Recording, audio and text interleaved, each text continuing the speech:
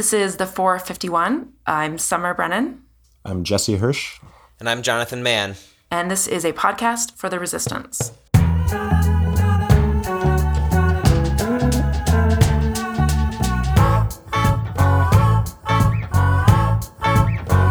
How are you guys feeling now versus right after the election? I mean, I don't know, is there any change? Have you guys gone through any ups and downs in that time? I know that I have. Every 5 minutes I go through ups and downs.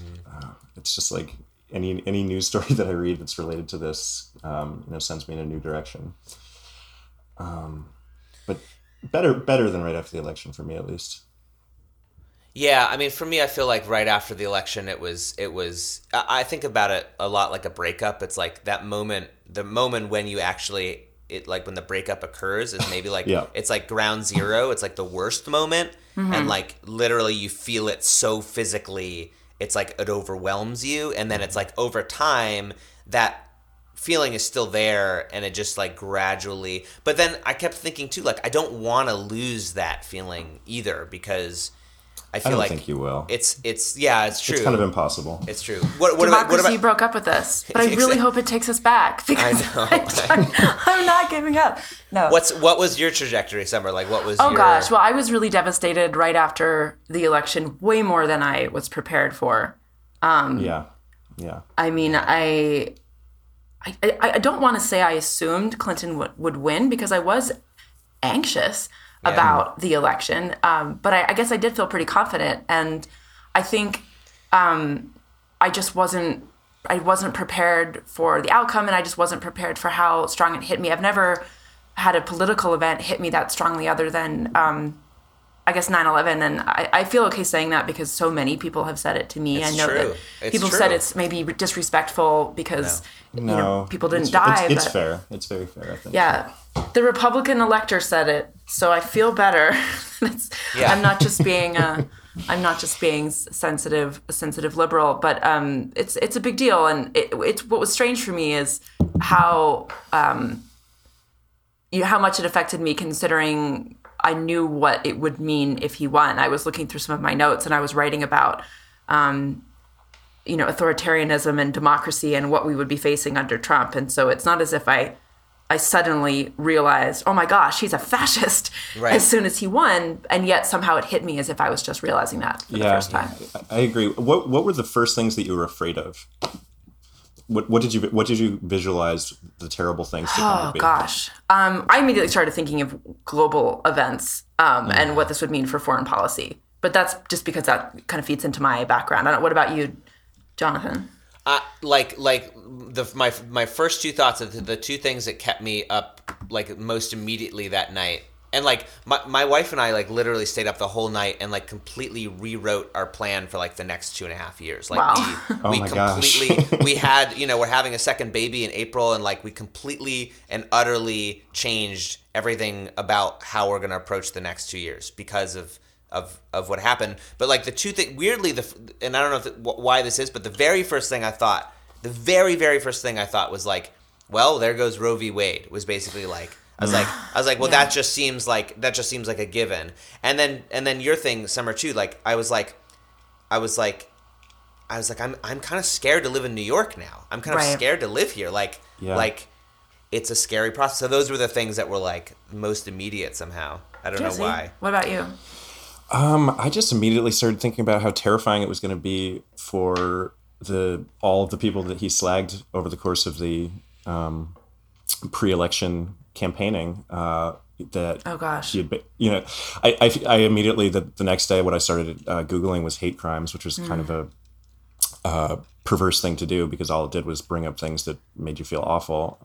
But it kind of seemed inevitable that he had given license to people to kind of act on feelings that they had implicitly before, and it was like, well, you voted for this guy. That just reminded me that one of my initial visceral reactions to this was feeling more vulnerable as a woman. Sure, yeah. It just in New York, walking around, like it gave me pause going out by myself at night, which I maybe foolishly, but usually don't feel uncomfortable.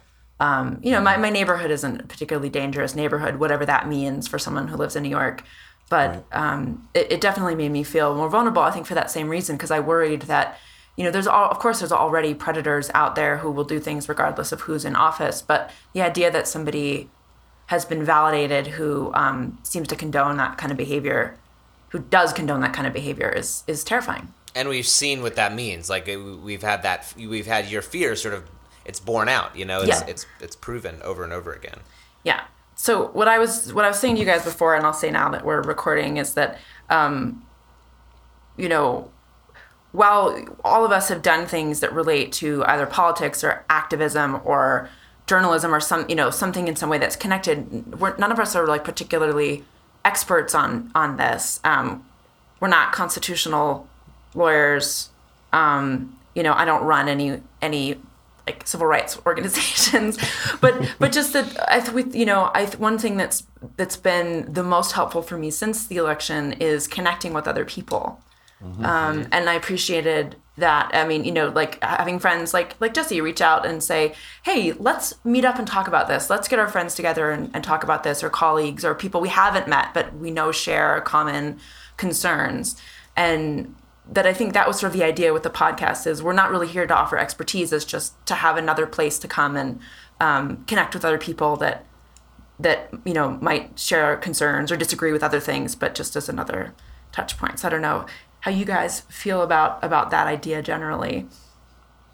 I totally think that's a great way to approach it. I think just having a conversation on all of these things, and it happens so fast too, that kind of just having a marker in time for like, this is what is happening right now. Like tomorrow is the electoral college vote, and all the things that means. I think it's a useful conversation. Yeah, totally. And like, I was just going to say, like, I totally think that's sort of how we're trying to approach this, is like, even using that word resistance, like I don't think any of us have any illusions about the idea of like, who we are and what we have brought, maybe even in the last 15 years or whenever, to the idea of resistance, because this stuff the stuff that is now at the forefront has been there, and many people have been fighting this fight, and many more vulnerable populations have been struggling against a sort of fascism in our state for a long time. Sure. And now it's like we're here, and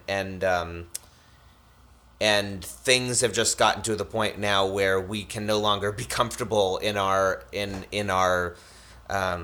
frankly, our whiteness and our ability to just sort of sit back and let that be what it is. So I just want to like acknowledge that.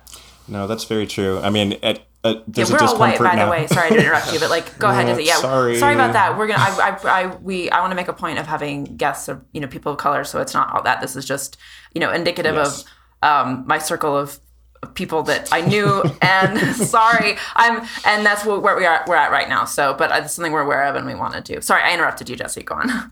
Oh no, I was just going to say that, I mean, the level of discomfort that we feel right now, we should have felt it before, exactly. But it was kind of easy to live our own lives, and not be as active as we probably should be. But I feel like a lot of people are kind of waking up to just how terrible this is about to be. I think, for me, it felt like a trajectory change. Because I mean, I think many of us were aware that the protections that you're supposed to have as an American already didn't apply to everyone. Sure. We saw that all summer long. Yeah. I felt, I mean, it's been heartbreaking to see so much of that happening, especially in the last few years with the Black Lives Matter movement. But of course, it's not that those were new. It was just attempts to put it more into the public conversation. So it was already the case that, like I said, the rights of Americans didn't extend to all Americans or all people that are here. But I guess I maybe with some, naivete, I don't know, but felt we were on an upward trajectory, that there would be setbacks, but that we were working towards better equality and working towards having, the freedoms of being an American apply to everybody. And now it feels like we're in danger of a rapid reversal and loss of that instead. So I think it's fine to, fear what's coming. I don't think nobody's saying that America was perfect before. Right. Or at least I was. I'm not. None of us were, yeah. Yeah, far from it. Very true. So here we are. So yeah, the idea of resistance, I think, is interesting, and I think every time we try to talk about it, we get a little stilted because it's like, because it's this sense of how do you, it's easy to put it in a hashtag, but like, is it a change.org petition or is it something more right. substantial? Well, and that's what's figuring out, and I think what's fascinating to me, and I do think is inspiring, is that so many people, it seems almost simultaneously, without coordinating with each other, had this idea of resist. Like, we have to resist. Totally. I didn't get an email from like central liberal people. You know what I mean? Like, there's no central liberal command. No. Sending George Clooney didn't send me an email saying like, we have to resist. Or I don't know why I just picked him, but some random person that maybe people on the other end of the political spectrum would expect, but that it just sort of happened, and I thought, we have to resist this, and then there was I saw that happening all around me. So there is an interesting spontaneity to it all. I mean, much like we called that meeting together and spoke with some like-minded journalists about this stuff. I mean, from all the people that I've been talking to, those meetings happened all over the city, and they're continuing to happen. This kind of feeling and urgency in people that let's get together and figure out what we're going to do next. That also just kind of happened. It didn't seem like it was part of some coordinated effort. Yeah, and I think it's a lot of people like us, right? That maybe have always been aware of and outraged by the lack of protections for all Americans, but maybe weren't doing as much as they could, and now it's like maybe this is like the one hopeful thing, right? Is you do feel this sort of groundswell of that word grassroots, which to me is is a similar word to resistance. It's like, what does that even mean? But like, but it you can feel it a little bit, right? And that's like the one thing that gives me hope is like we're here now. Maybe we weren't there as much as we should have been, and we feel bad. I know I feel terrible about that now, especially. Right. Yep.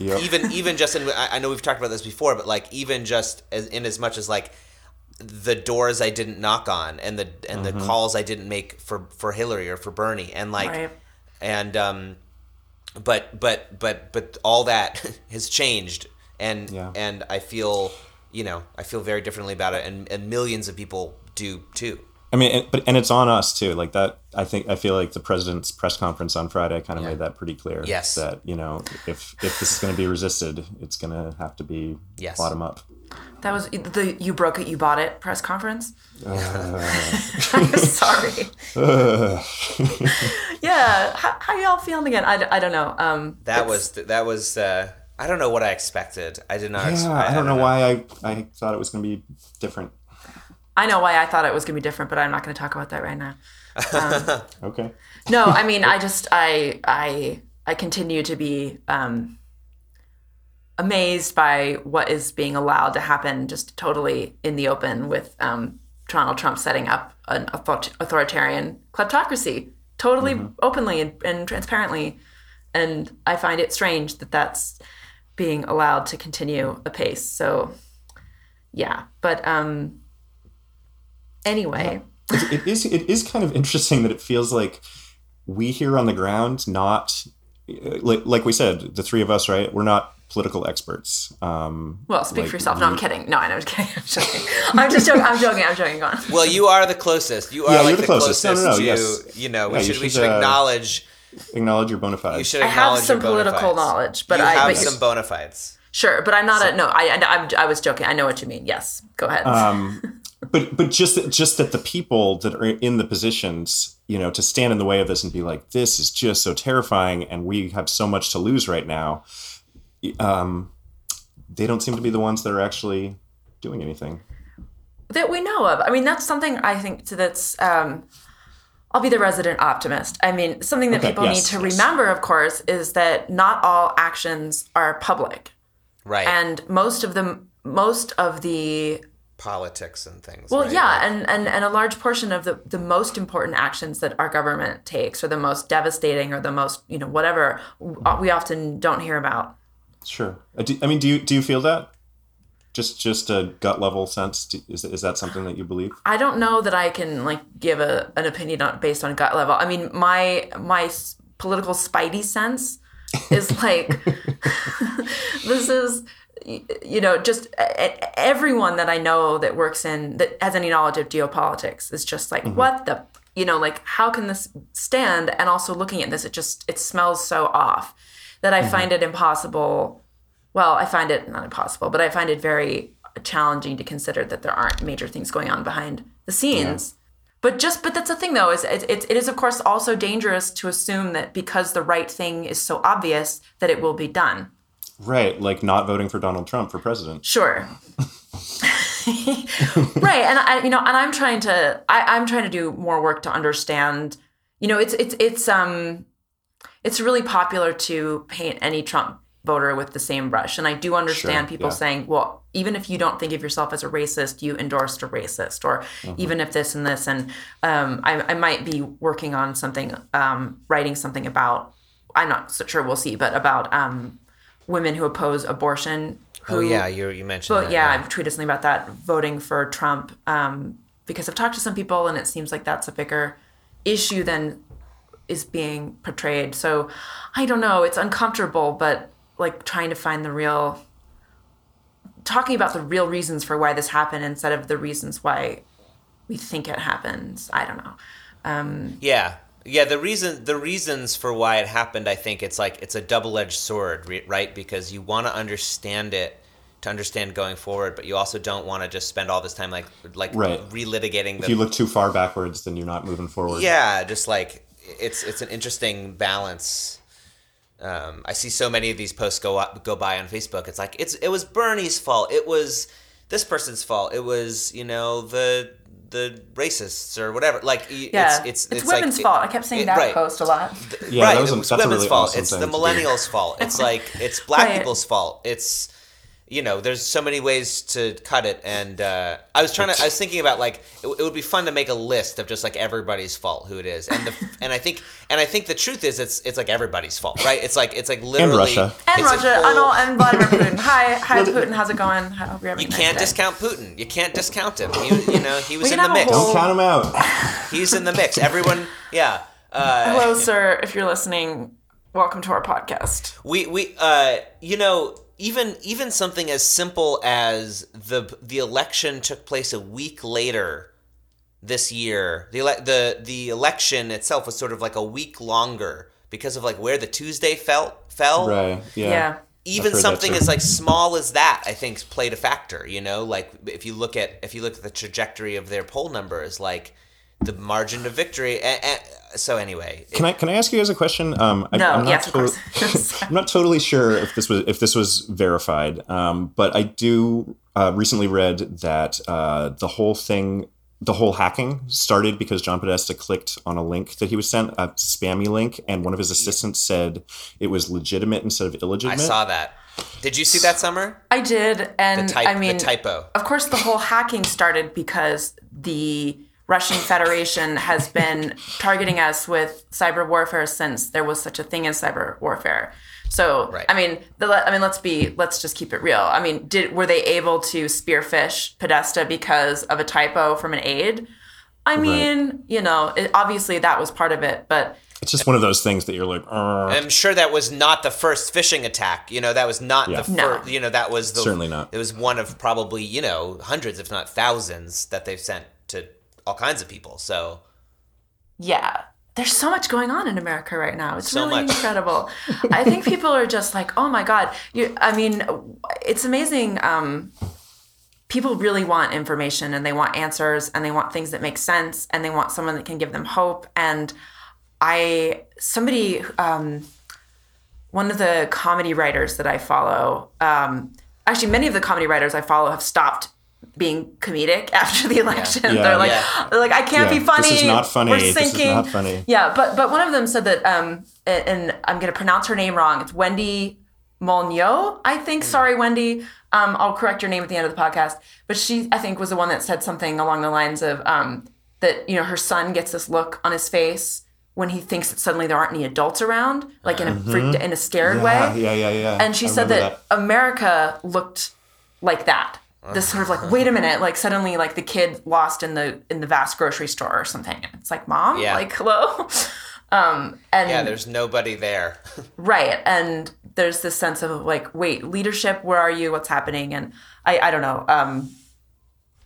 Anyone that's able to provide that right now seems to be getting a lot of attention. Mm-hmm. Like yourself. Oh, I don't know about that. But I mean, like the conservative independent candidate, Evan McMullin, he's oh my God, yes, straight my new hero. Like, don't tease me. No, because like he's willing to say it like it is, and to his credit, he was saying this stuff about authoritarianism and Trump, in July. This isn't just a new. I don't think he's capitalizing on Trump's win or anything. Or even like Lindsey Graham, who, for all the things we disagree about, Lindsey Graham and I, Senator Graham, there are things that he opposes Trump on. He does not think it's a good idea to ally us with Russia. He is doing a bipartisan bill to protect recipients of the DREAM Act. Which is amazing. Like, when I saw that, I was like, whoa. That's phenomenal. Yeah, and he also he believes in science. He doesn't think science is like a liberal conspiracy, and is fine and confident saying, no, it doesn't make me liberal to believe scientists. Like, get your act together, kind of. So it's interesting to watch him sort of people, gravitate to him as well. But the difference in his tweet popularity is kind of funny. He tweeted something about like, Donald Trump definitely won the election, and it has like 62 likes or something. And then he tweets like, we cannot allow Russia to breach our sovereignty, and it has like 17,000 likes. Yeah, he's making a lot of new friends right now. He is. Yeah, I don't want to. I feel kind of bad because I'm looking to a lot of conservatives right now for leadership, which I don't see anything wrong with that at all. I mean, we're all one country, and they represent us. They make our laws. They defend them for everyone, not just conservatives. I agree. I saw a tweet yesterday. Some guy said it was Evan McMullin is not our friend, and it just kind of listed some of his policy positions that were not so. And it was just like, really, are we in the playground? He's not our friend. Come on, like, do you not see that we have a common enemy? Yeah, I'm so on board with that, because to me there is the most sort of despicable Republican positions as I see them don't compare to the sort of threat that I feel like the sort of existential threat that Trump poses. So, these times make strange bedfellows, and I think that's how it has to be. If especially like you're saying, Summer, if some of the most vocal, and I think it's important to remember too that maybe there's stuff going behind the scenes that we don't know about. Yeah. But if in public the most vocal people are people with whom you disagree with on nearly everything, but this one thing, then it's very understandable that we would all come on over. Rally. Well, it's like if you're in a boat and the boat is filling with water, and you guys don't, you're with somebody and you don't agree on anything else except that the boat should not sink. Right, exactly. Like, don't push them overboard and say, like, stop trying to unload the boat with me. They're not like me. You're not like me, get out. I just want to do this by myself. Like, that's just insane.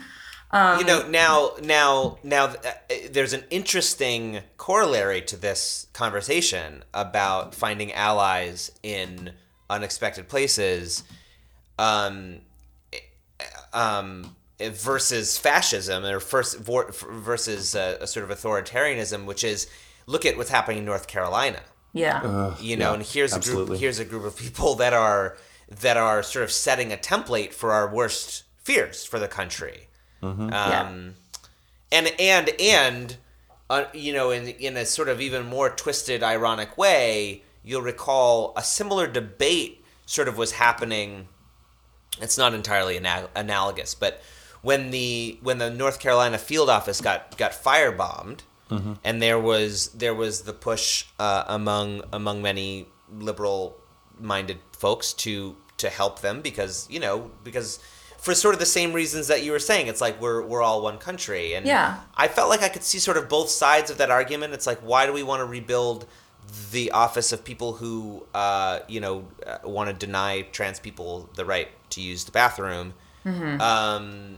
And I also understand the sort of bipartisan. You want to be the bigger, you want to be the adult in the room, and I think there's this weird thing that happens where it's like, Democrats constantly try to, and Obama is like the sort of epitome of the this. king of it. And the king of it is like, try to be the adult in the room, try to be, and he did this his entire presidency. This is who he is. He is a statesman. He plays fair. He's measured. And now he's mad. Sorry, go on. And you know, and what does our side, quote unquote, our side get for that? You know, so it's I feel like it's a complicated thing. It comes down to, I think, a question of diplomacy as well. So as is clear, I think, or if one goes to my Twitter bio, you'll see this. Like, I worked at the UN for a while, and which of course is a place where diplomacy is designed to happen. And you know, the point of that is coming together with people you disagree with. Right. Trying to have a respectful conversation. And I think an important point about that is not everyone is in a position to put themselves forward as a diplomat of sorts. And I think that's important too, because when I talk about this, there will be people that are so angry about what they feel the other party is opposing. Whether it's because you're being told, I'm sorry, you can't use the ladies' room. And you're like, what? How? Why are you? You know what I mean? Like, whatever that is, or that you don't deserve, marriage equality, or that you're not a full human being because you're not a white person, or whatever that argument is.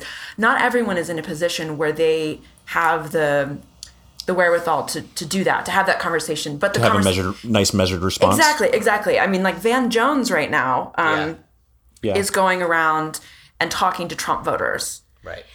And I mean, more power to him for doing that. And I know a lot of people are like, no, don't do that. That's the wrong approach. I can't have an argument with somebody about whether or not I'm a human being. Right. And that is totally fair. But sometimes, and this is the tragic truth, is especially if people haven't ever encountered, someone that isn't like them, it might not occur to them until someone is sitting in front of them saying, hi, I'm me, I'm a human being, and we're going to talk about it. Right. I mean, I hope that doesn't sound horrible, but, some like I spent time in Pakistan, and I interacted with a lot of people who were Muslim fundamentalists. I talked to people that supported bin Laden while I was there. I mean, I was, in conjunction with refugee aid situations, so I was there sort of working after college. But it was interesting to talk to people that you'd assume would wish me ill because of their beliefs. Right. But we were still able to have a conversation, and I'd say, oh, so you like bin Laden? Tell me more about that. Yeah. And it's, I mean, and that sounds crazy, and I think that's a conversation that a lot of Americans couldn't imagine having. But it was interesting to have that conversation, because then you'd hear somebody's rationale for their beliefs. And I think the more conversations, it's unfair to call a Trump voter somebody that supports bin Laden, perhaps. We just gotta lead up to it. But your broader point is there, right? It's like people who hold beliefs that are that you find wholly repugnant. Frankly, it's like whether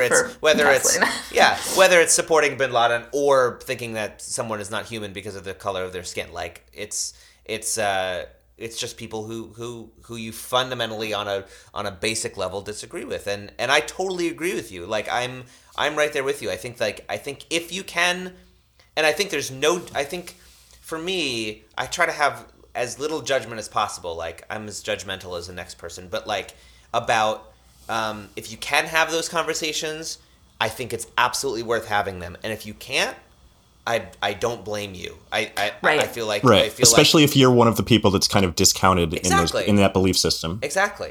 I just think that's, and I think and I don't even think that I think it comes down to an individual preference, or it's just because everyone's different. Everyone has a different tolerance level for that kind of thing, and I just think that's because we're all human and we're all different. Yeah, we can't pretend that prejudice doesn't exist even in like the most liberal circles. I mean, true, because of course it does. Just ask your friend of color how they feel having to constantly explain what it's like to be a person of color in publishing or in whatever, name the field. Women in tech. Yeah. Tech, journalism, publishing. Everything. everything. Another thing that North Carolina makes me think about too, as far as opposition, is it also kind of displays the limits of what that nice measured diplomatic approach can get you when the other side is playing so winner take all. Yeah, it's so interesting, right? It's like so frustrating. It really is. So, it feels like a microcosm of what's happening on the national level. Do you think it's a bad idea if we say what our worst fears are for America? I've been thinking Is that about too that. bad? So For our hopeful podcast, why don't we say what our worst fears are, and then why don't we talk a little bit about what each of us are trying to do on like a day-to-day basis to stop it, Or what our best hopes are, or both? yeah Okay. yeah So I won't be graphic with my worst fears, but I think, my worst case scenario with this, actually it's not my full worst case. I'll be nice to you. I'm concerned that we are descending into an authoritarian fascist state with great speed. And I'm concerned that this administration intends to intern American citizens and immigrants, and perhaps also harm them in other ways. I'm concerned that this will cause a global collapse of, existing treaty systems that will be detrimental to pretty much everyone on the planet, and that this will encourage like irreparable climate damaging practices. And so that's my worst fear. How about you guys? Samesies. yeah, I mean, I feel like mine isn't that different, and maybe having a kid and another on the way. I just like my worst fears have a lot to do with the world that they're gonna get, the world that they're gonna grow up in, and or even if there is gonna be a lot of what I think about is living in New York and how vulnerable now I feel just living in proximity to this city that I don't, Are we a target? That's what you're saying, Are right? we a target? And he's not taking the intelligence briefings, and I feel like is there anybody at the wheel, to keep us safe, and but then also just like more broadly, like you were saying, like internment, even genocide. Yeah. That quote about, I forget who said it, maybe Sarah Kendzior, or forget who said it exactly, but the things the things that Donald Trump says being not lies, but the things that would have to be true in order to justify what he's going to do next. right, which would be some sort of reactive situation where there was an event. That's like, that to me is just my worst fear, is just to follow the through line of everything that he says he's going to do, and it's just. And as far as what you just said about, is there someone manning the wheel? I mean, all indications as far as the way that he's pursued any kind of diplomatic relations with China or anyone else. Diplomatic relations. Yeah, I know. Quote unquote diplomatic relations. Twitter relations. Yeah, Twitter relations. I mean, the stuff with the drone in the past couple of days, it's like, Christ. no, I mean, there isn't. There really doesn't seem, and the people that he's putting in his cabinet certainly don't make me feel any better about that. So what are your hopes? What do you hope will happen? What are you doing to make that happen? I'm a bit of an evangelist at this point about this one thing. Two things that I'm very hopeful about. One is what we were talking about earlier, is like all the different people that have now thrown themselves into into doing stuff, and I think that's going to continue too. I think the more things he do, Yes. more people will be brought out of their comfort zone. Totally. And so to me, like the most hopeful thing that I've done, the thing that brings me the most hope is joining local organizations that are fighting for the things that I believe in.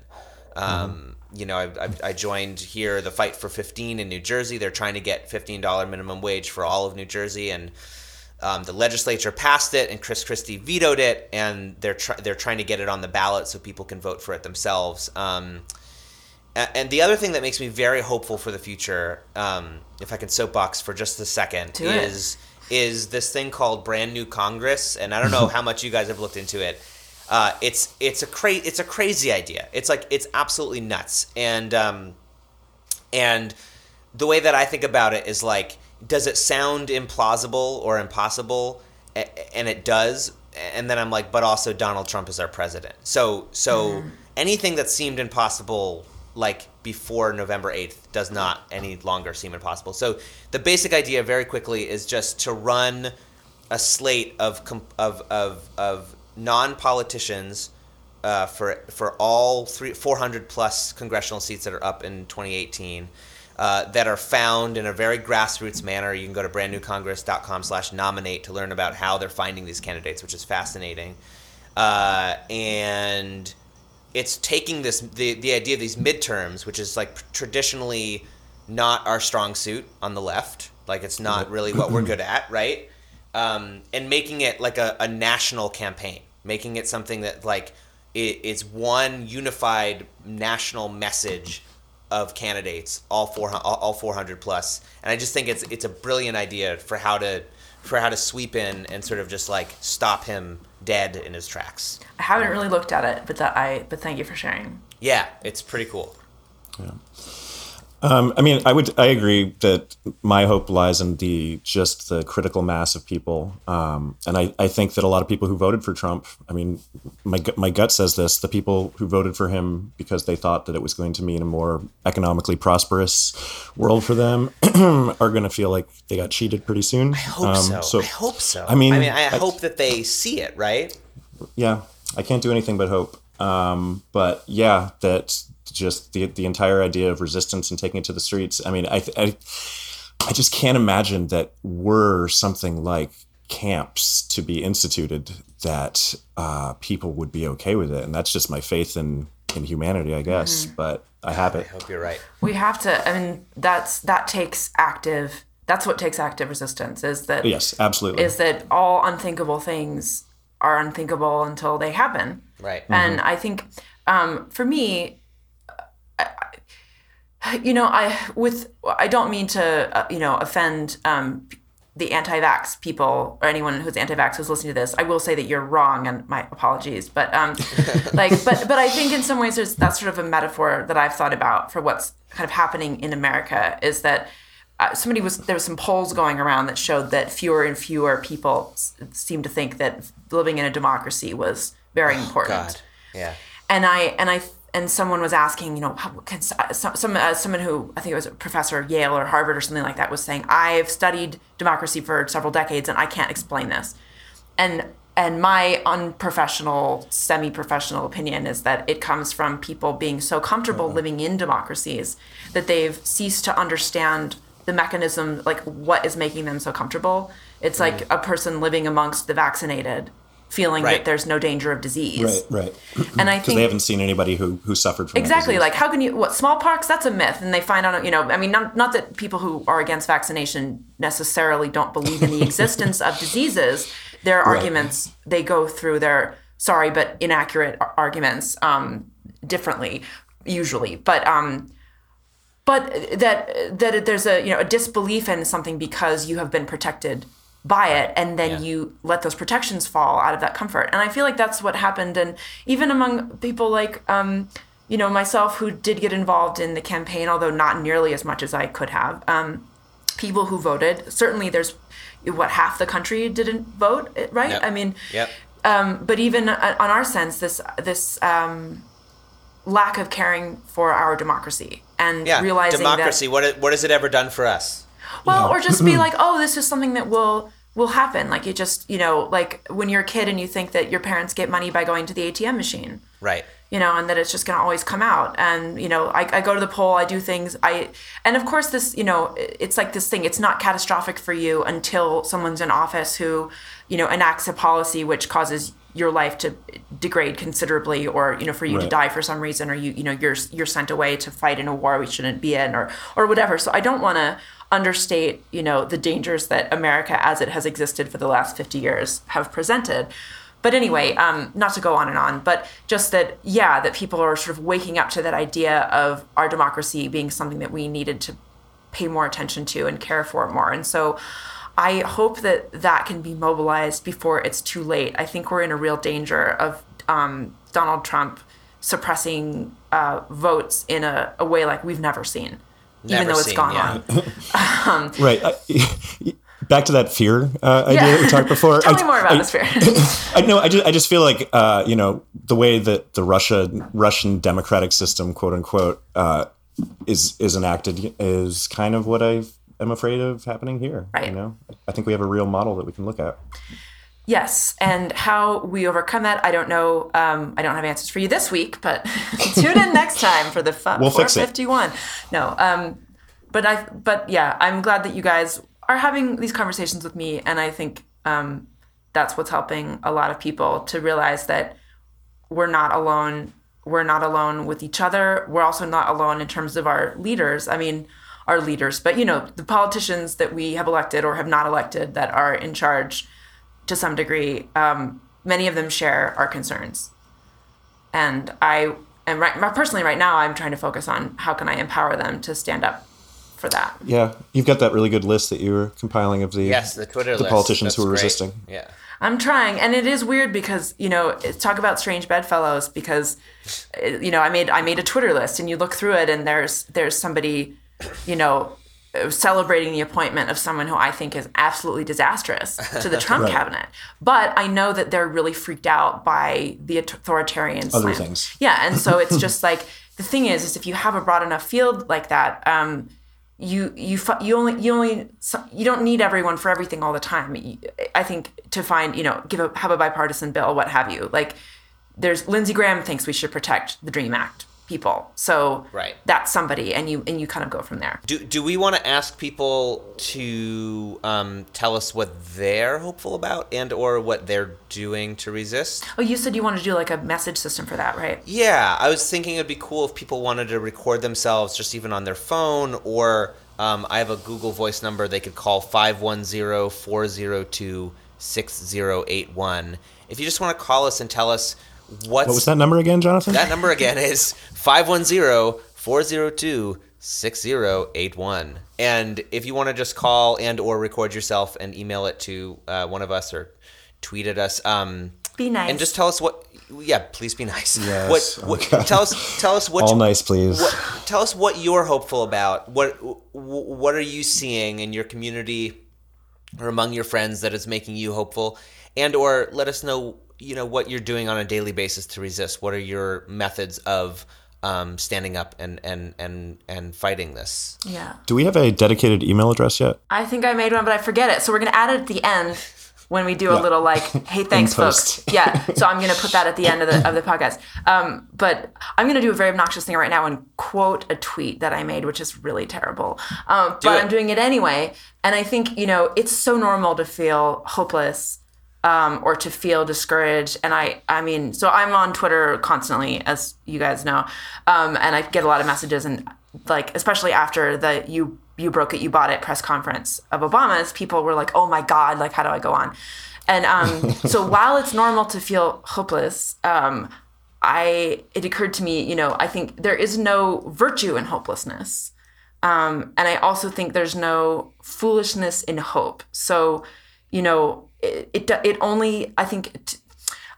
hope is not the same thing as being blind. Of course it can blind you, but I think it's important to be hopeful even when things look very dark, because that's the best thing that motivates you and gives you energy, or at least for me. So that's my plea to people is, things are scary right now. And I think in some ways the world is so connected, and even just talking in terms of weapons, like the potential for destruction and surveillance and all kinds of things are bigger and more frightening than they were in the past. But people have been in darker, scarier places than we are in now, and managed to pull themselves through. Yeah. I mean, we're all in this. Just know that. Yes. Even the people we don't like. We're all in it together. That's a good point. Do we want to introduce ourselves at all? Just to have that? Yeah, let's introduce ourselves at the end. Yeah. This will be the end, and we can just tell everyone who we are. Okay. Summer, you want to go first? Yeah, I will. I'm Summer. My last name is Brennan. I am a writer, and I write essays, and sometimes I work as a journalist, and I write books. And your previous life Yes, was... and I spent about 8 years working with the United Nations, mostly on disarmament and international security, but also on some other issues, specifically Middle East conflicts, atomic radiation, space technologies, and other things related to the environment or women's issues here and there. Wowza. It sounds fancier than it is. It sounds really fancy. I'm Jesse Hirsch, and I'm a journalist, most recently at Good Magazine. Which is a good magazine. You should check it out. Which is a good magazine based in Los Angeles and a lot of other places for about 7 years. Before that, I was a newspaper reporter in Wisconsin. And I'm Jonathan Mann. I am a songwriter and maker of things. I write a song a day. I've been doing that for 2,909 days straight of writing a song. I'm in the Guinness Book of World Records. They made a record for me called Most Consecutive Days Writing a Song. I'm considering... Thank you. It was a huge... Awesome. Well, it's a big deal. We need dedication and consistency in this country. So I was thinking about devoting the first 100 songs of Donald Trump's presidency to just every day writing about what he's done that day, starting on January 20th. Which I think maybe the most there's many things that are depressing about that, but I think the most depressing thing is that will encompass my 3,000th song, which is these milestones.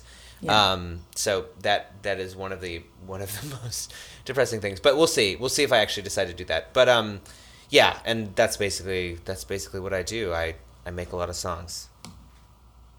And make this podcast now. Songs are needed. And Jonathan and I went to the same college. That's how we know each other. That's right. And we went to Bennington College. We did. And Jesse and I met because I wrote a book about food and politics, and Jesse was writing about food and politics, right?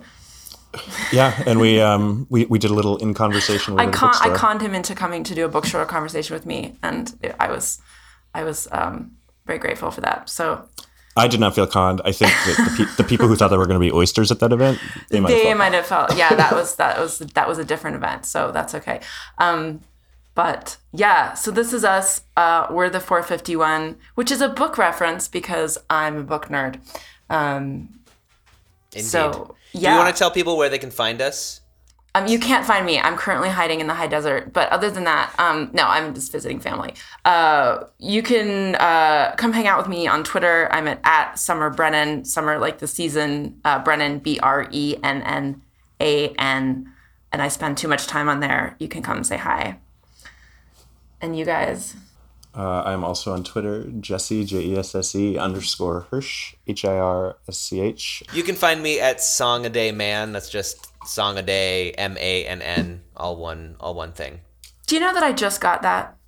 Song a Day Man? Like I just got with it. Is it? I got it a few days ago. Wow. So clever. So now you know how sharp I am. Yeah. Yeah, okay. So anyway, yeah. That's us. Okay. All right. Well, thanks for listening and hanging out with us. We're all in this together, and yeah, here we go. Here we go.